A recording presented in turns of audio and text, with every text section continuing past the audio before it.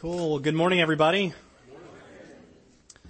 Getting started this morning. Who here played Little League? We can say baseball or softball.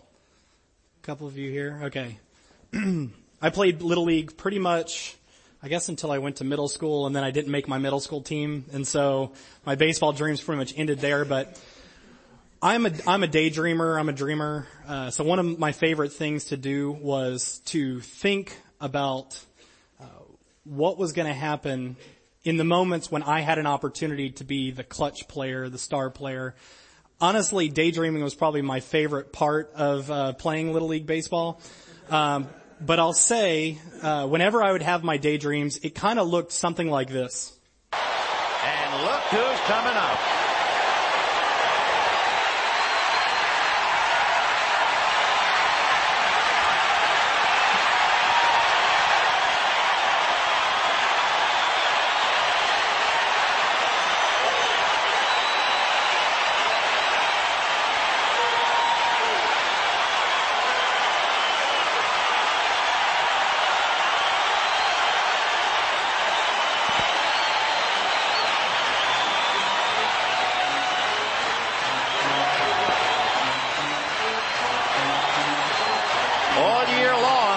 To him to light the fire, and all year long he answered the demand until he was physically unable to start tonight with two bad legs, the bad left hamstring and the swollen right knee.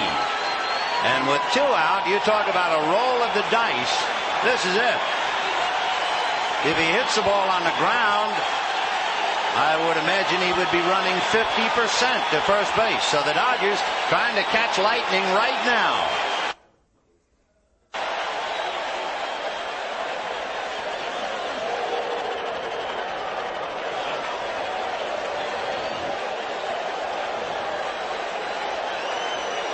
Sachs waiting on deck, but the game right now is at the plate. High fly ball into right field. She is gone. This is it.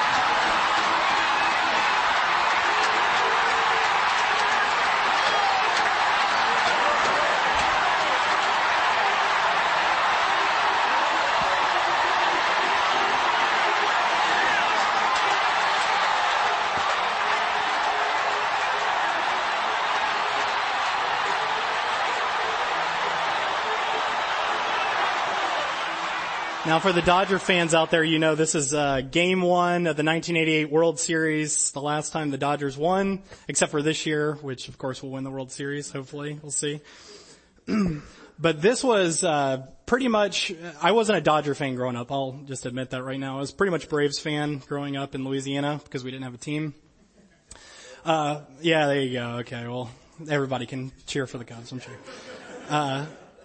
But I constantly had these kind of things run through my brain when I would picture myself getting up to bat, and it was always that I was the clutch player. You know, both legs blown out, and if he doesn't hit this ball out of the park, it's all over.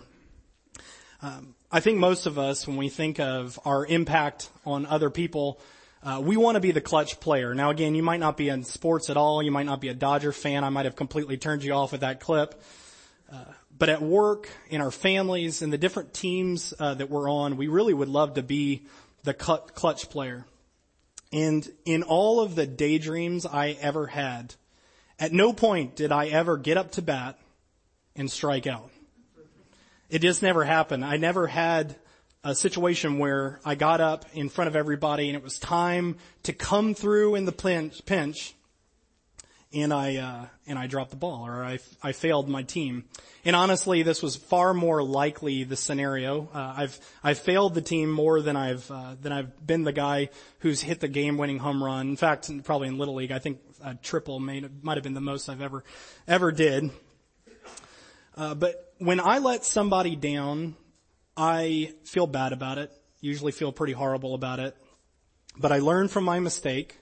I clean up any relationships that might have been damaged by what I did, and then I move on. Now, when other people mess up, That's a little bit different. Normally when other people mess up, I look over and it's harder for me to deal with that. I don't just move on right away. I think to myself, well, can I trust this person again? Are we going to be able to team up in the future, or is this kind of the end of this road? Today, what we're going to be looking at is, what do we do when a teammate messes up? We know kind of what to do when we mess up, but what do we do when a teammate messes up? How can we move forward? In this story, we've been talking really about what we do here as a church. How do we band together to accomplish the mission that God's given us? God has given us a massive mission, and He's called us all to get together and do it together. And we've been looking through the life of Paul, an early church starter, who God radically transformed his life. God turned him from a person that hated the church, hated God's people, to a person that wanted to serve, to the point of being willing to die for his faith, being willing to give everything, put all of his resources, all those talents and energy into the mission. So we've been looking at that, and Paul really was a person that modeled working together as a team. This guy was super talented, got a lot done, but he teamed together with other people to be able to multiply the impact that he had. And that's really what we want to do as a church. So in the first week, we looked at how do we band together, kind of like a scrum in rugby. So you're looking on the front of your program, you see the scrum. How do we pull together and move in the same direction? That's what a really good team does. To accomplish the mission, how do we do that? The second week, we looked at the fact that for long-term effectiveness, we have to choose to unite, to stay united as one mind, one heart, one spirit together as a team. And that's honestly the only way that we can have long-term effectiveness. Today, we're going to be focusing on what happens when a teammate messes up. Because honestly, I don't know how many teams you've been on or groups. Someone's going to mess up. It's going to happen. So what do we do? So in order to kind of focus our attention today, we're actually going to be looking at one case study. It's of a guy named John Mark. And John Mark, you don't have that much about him in the scripture, but it's kind of a story. You get the beginning, the end, you get a couple details in the middle, but not much. But he was a leader in training in the church. And there's a lot that we can learn about how a person can go from messing up to getting back on track. So today we're going to start by looking at Acts chapter 13, verse 1 through 5, if you join me. Now, in the church at Antioch, there were prophets and teachers. Now, again, these are all a bunch of Greek names, so I'm not going to go through all of them right now. But while they were worshiping the Lord and fasting, the Holy Spirit said, "Set apart for me Barnabas and Saul for the work which I have called them." So after they had fasted and prayed, they placed their hands on them and sent them off.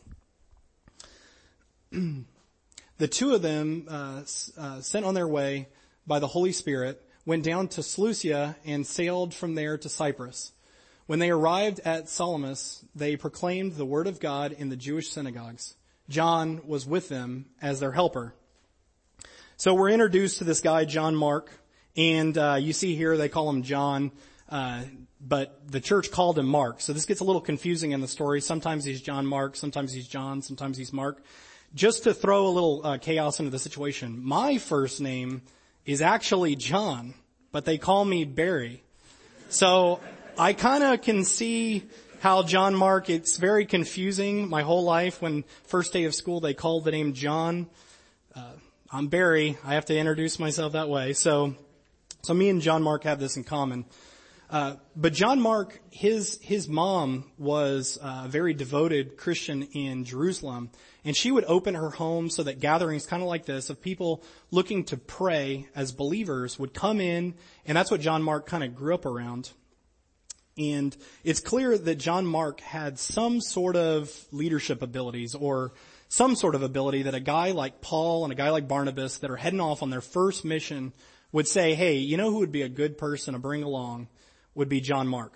You know, even if you volunteer for a position like this, I'm sure Paul and Barnabas wanted to make sure that they had a good guy. So John Mark steps up to bat and he's gonna head out with them. So in Acts 13:13, we see some kind of a change of plans. It says, from Paphos, Paul and his companions sailed to Perga in Pamphylia, where John left them to return to Jerusalem. So something happens, and if you're just reading straight through this, you probably don't even notice, okay, he just decided, I'm going back home to mom's house, I need to do laundry or something like that. I'm heading back, and so you don't really think too much about it. But then there's a real disagreement later on that kind of shows you what something more happened here. So in Acts chapter 15, verse 36 through 41, it says, sometime later, Paul said to Barnabas, let us go back and visit the believers in all the towns where we preach the word of the Lord and see how they are doing. So this is kind of gives us an indication of what Paul's heart is like. He didn't just go and do this first mission and then out of sight, out of mind, he's going to move on to the next place. But Paul had a heart for following up with people and in making sure that they're developing, that they've learned the lessons that he's taught, and just see where they're at in their life. So they continue on. Barnabas wanted to take John, also called Mark, with them, but Paul did not think it was wise to take him because he had deserted them in Pamphylia and had not continued with them in the work. So we get a little bit more information here that John Mark didn't just take a little detour. I'm gonna go back to Jerusalem, but he actually deserted them. And it's clear from the way Paul says this is that this wasn't a good thing. He dropped the ball here. He left the team in a lurch. He stopped them from making the progress that he was sent to really help them do. So Paul doesn't really trust that John Mark is really going to be able to help out moving forward. John Mark's messed up. But the good thing is, and spoiler alert, if you haven't read 2 Timothy before, there is a happy ending to this story. 2 Timothy 4, verse 11 says, only Luke is with me. That's related to something else. Get Mark and bring him to me, bring him with you, because he is helpful to me in ministry. So, happy ending. John Mark goes from being a person that has deserted Paul to a person that is helpful in his ministry. It's exciting. It's good to hear. But what exactly happened here? John Mark abandoned Paul and Barnabas.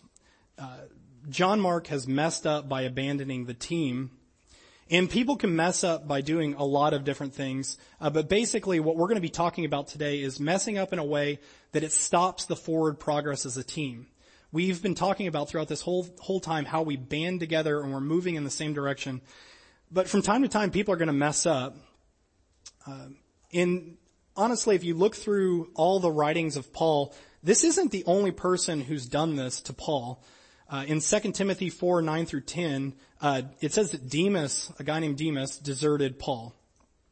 Also, in another book, it says that Hymenaeus and Alexander were shipwrecked their faith by believing false teachers. So they got sidetracked and they were no longer part of the work that Paul was doing. Another complicated Greek name, there's a lot of them in this story, Phygellus and Hermogenes. And it also says, and everyone else that was in the church of the province of Asia deserted Paul. So this wasn't the only person that we see had deserted Paul. That's at least 5 people and probably more because it says, basically the whole church deserted him. But there's many ways that people mess up on a team. You could abandon the team like John Mark did. You can get sidetracked by sin. That's a very common in the church. You can have unhealthy or inappropriate relationships that just take you completely sideways and get you off the mission. But basically anything that sidetracks you from the mission of the team is messing up. So that's kind of what we're talking about today. Another thing was that John Mark was in that phase of the relationship where he was earning the trust of the team. And so when you mess up at that stage, it really hurts people, because they don't know, hey, we didn't really, we were learning if we could trust this guy, and it's clear that we can't do that. But there's different types of relationships that we all have. When there's people that we've built a lot of trust with and they let us down, this is kind of rare, But when it happens, it just breaks us. It really hurts that somebody that you really trust rocks your world by proving that they're not faithful. The second thing is maybe a person that you've built some trust with and you're like, oh man, I can really count on that person. And they let you down. That really hurts because, man, you were just getting to the place where you could count on them and they drop the ball. The third person is this guy, this John Mark guy, who is kind of like a rookie. He's new to the team. He's just coming around and you're trying to decide, hey, can you trust this person? We all have people around us like that. And when they drop the ball, you kind of feel like maybe I shouldn't give them another chance. Maybe this is really what they're like. But we all need time to build trust on our teams. Anybody that's just joining a team, you're building trust as you get to know people and work together. But in this story, we don't get much more details than what's presented to us. We just know that we have a happy ending. And I'm sure we would love to see it in this church that when people mess up, obviously, if somebody messes up in a small way, there's, really quickly you can get back on the team and get going again. But when people really blow it, when people really mess up big on their teams, we would love to see that everybody gets reconciled and gets back on track together. And there's no place here where Paul says, now let me tell you exactly how it happened that John Mark got back on track. It's just not that simple. But Paul gives a lot of clues in his writing about some different things that we can learn that would help us when other people mess up. So two things before we get into those. One is that we can't control other people. When people bail or aren't responsible, they can't be counted upon. They're really, and they don't really want to get back on track. They're just going to go do their own thing. It's tough. Sometimes all we can do is pray and hope that God leads them back to the right track. But what we can do is we can control how we relate to other people. And our goal is that we see people on our teams, when they do fail, when they get off track, come back and get back on the team. So that's kind of what we're going to be talking about today. So the first thing is when somebody on our team messes up, they get off track, we can get our attitude in order. That's kind of the first thing that you see here. Now again, there's no verse that says, hey, get your attitude right, but Paul didn't really give up on people. You see over and over that he follows up with people. He writes letters warning people. He does different things, but throughout Paul's writings, he's constantly talking about the new life that we have in Christ. And when you accept Jesus, the Holy Spirit comes in and he changes some things inside of you so that you can choose new ways of doing things. So a verse that kind of talks a little bit about this that Paul wrote was in Colossians 3:12 through 14, and it says, therefore, as God's chosen people, holy and dearly loved, clothe yourself with compassion, kindness, humility, gentleness, and patience. Bear with each other and forgive one another if any of you has a grievance against someone. Forgive as the Lord forgave you. And over all these virtues, put on love, which binds them all together in perfect unity. So when we're thinking about how Paul relates to people, I think this verse is something that we can see is something that Paul probably modeled to these churches. This is the way he automatically responded to people, was in the way that Christ would have us live, which is the new way of living. Instead of choosing to, when somebody fails, blow up on them and kick them out and all this kind of stuff, you look to show compassion, kindness, gentleness. When I first got serious about reading Scripture, I would read these things, and as the tough guy that I am, I would read these things and I would say, oh my gosh, those sound pretty weak. Those aren't really things that I really care to be about. But the reason it's possible to react this way when you're dealing with other people is because the Holy Spirit is working inside of you. This is highly foreign to the way most of us think about relating to people. And when I'm in a situation where somebody has failed me and messed up, and I feel just really angry, if I don't get my attitude in order, if I don't take a step back, then I'm going to react just out of my old way of doing things. I'm going to blow up. I'm going to get mad. That's kind of my mark, is I'm going to get angry and I'm going to try to damage you with my words. But if I get my attitude in order, if I take a step back, I have an opportunity to treat people the way that God would treat them, which is very, very different than the way I would normally treat people. And I think that this is a key indication of how Paul probably treat John Mark moving forward. Now we know that when they split, Barnabas and John Mark went ahead and Paul headed off with Silence to do the work. He wasn't going to let the mission, get slowed down by John Mark messing up. But it's clear that he still had some sort of relationship along the way, that John Mark still was related to Paul, that eventually it could get to the point where John Mark could rebuild trust and get back on the team. But I think looking at this verse, we kind of see the fact that this is the way that Paul related to John Mark.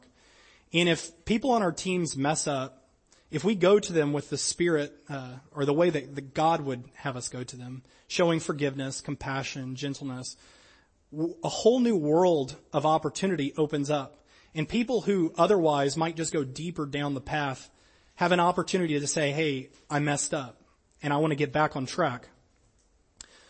So Paul kept the doors of the relationships over by choosing to have a different attitude.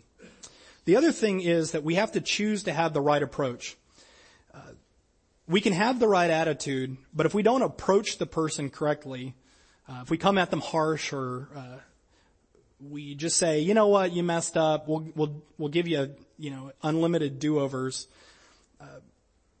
then the person's not really going to learn. And Paul gives some indication of how we can approach people differently in 1 Thessalonians 5:14, and it says, "And we urge you, brothers and sisters, warn those who are idle and disruptive, encourage the disheartened, help the weak, be patient with everyone."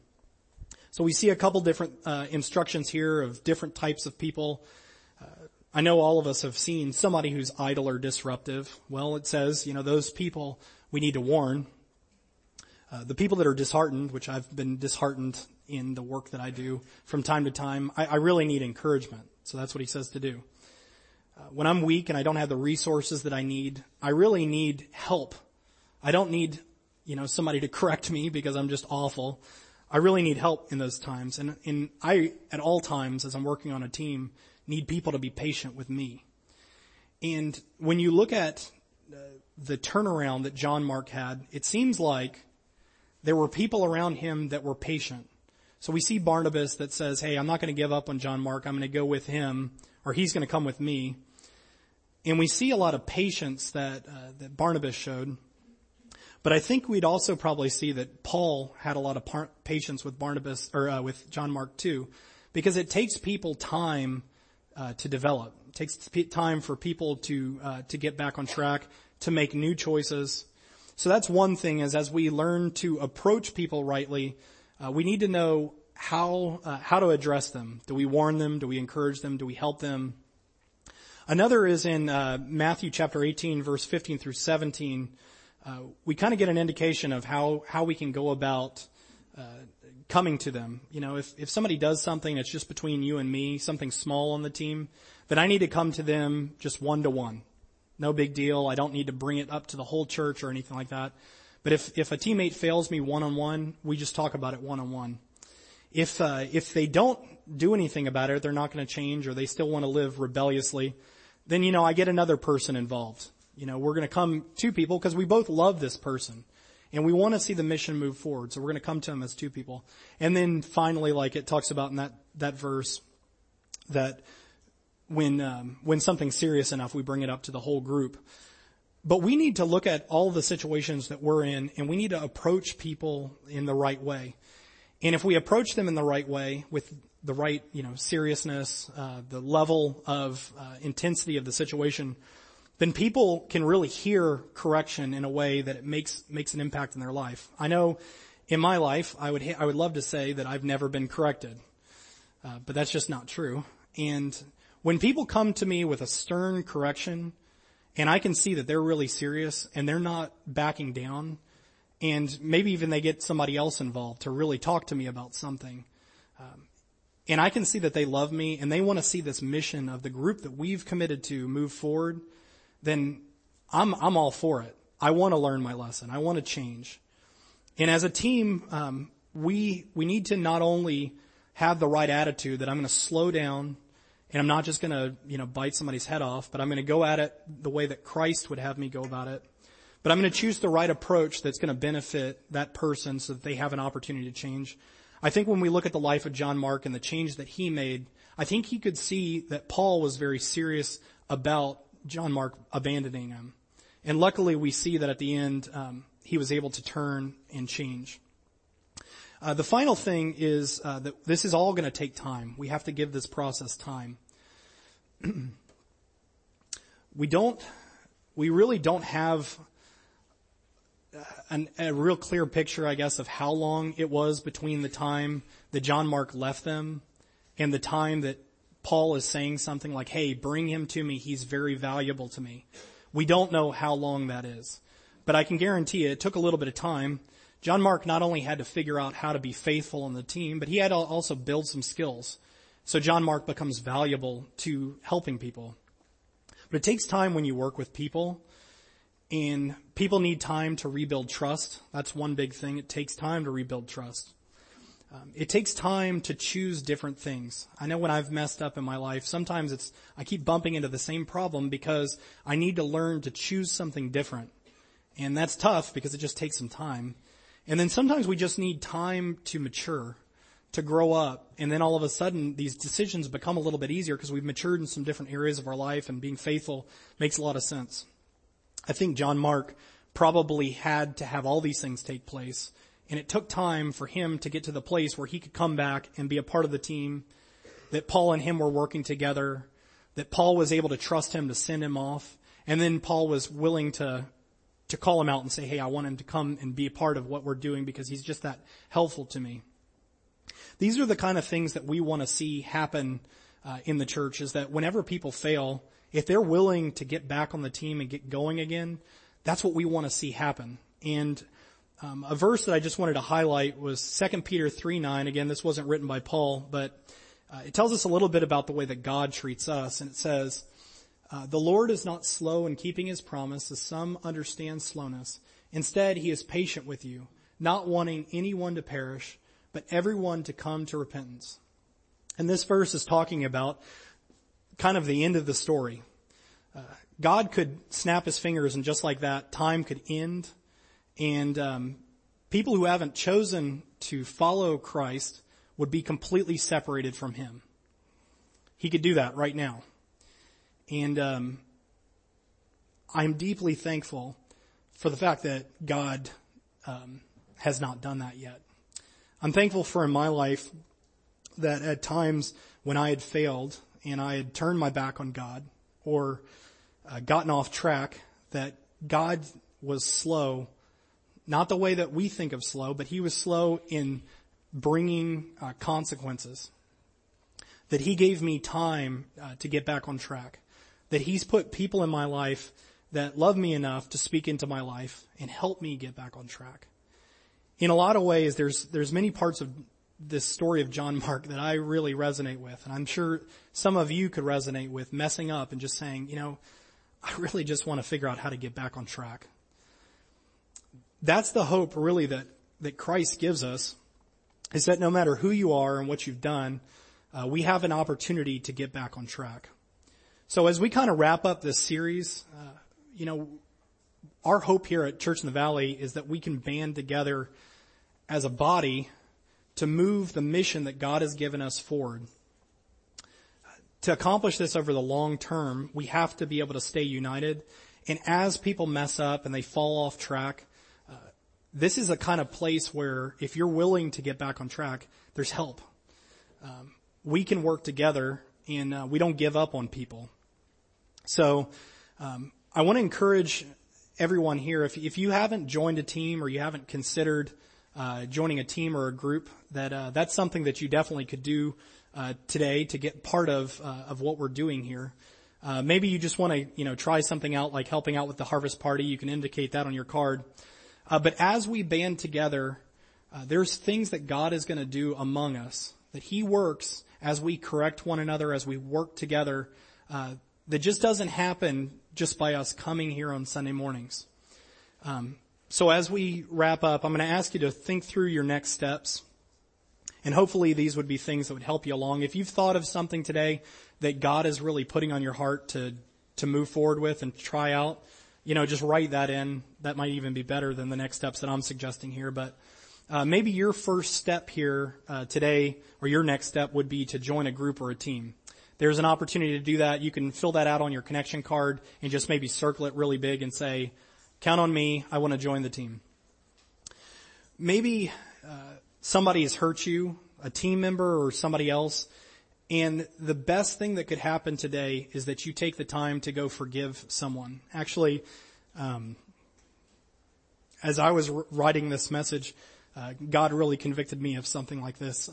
And there's a voicemail waiting for somebody to return, but to choose to forgive someone and move forward in the relationship, maybe that's what you need to do.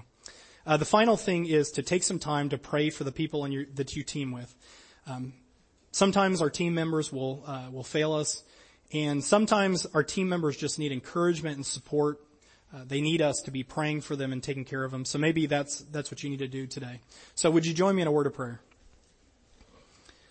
Dear God, we thank you so much for the opportunity to be part of the great work that you're doing here on earth.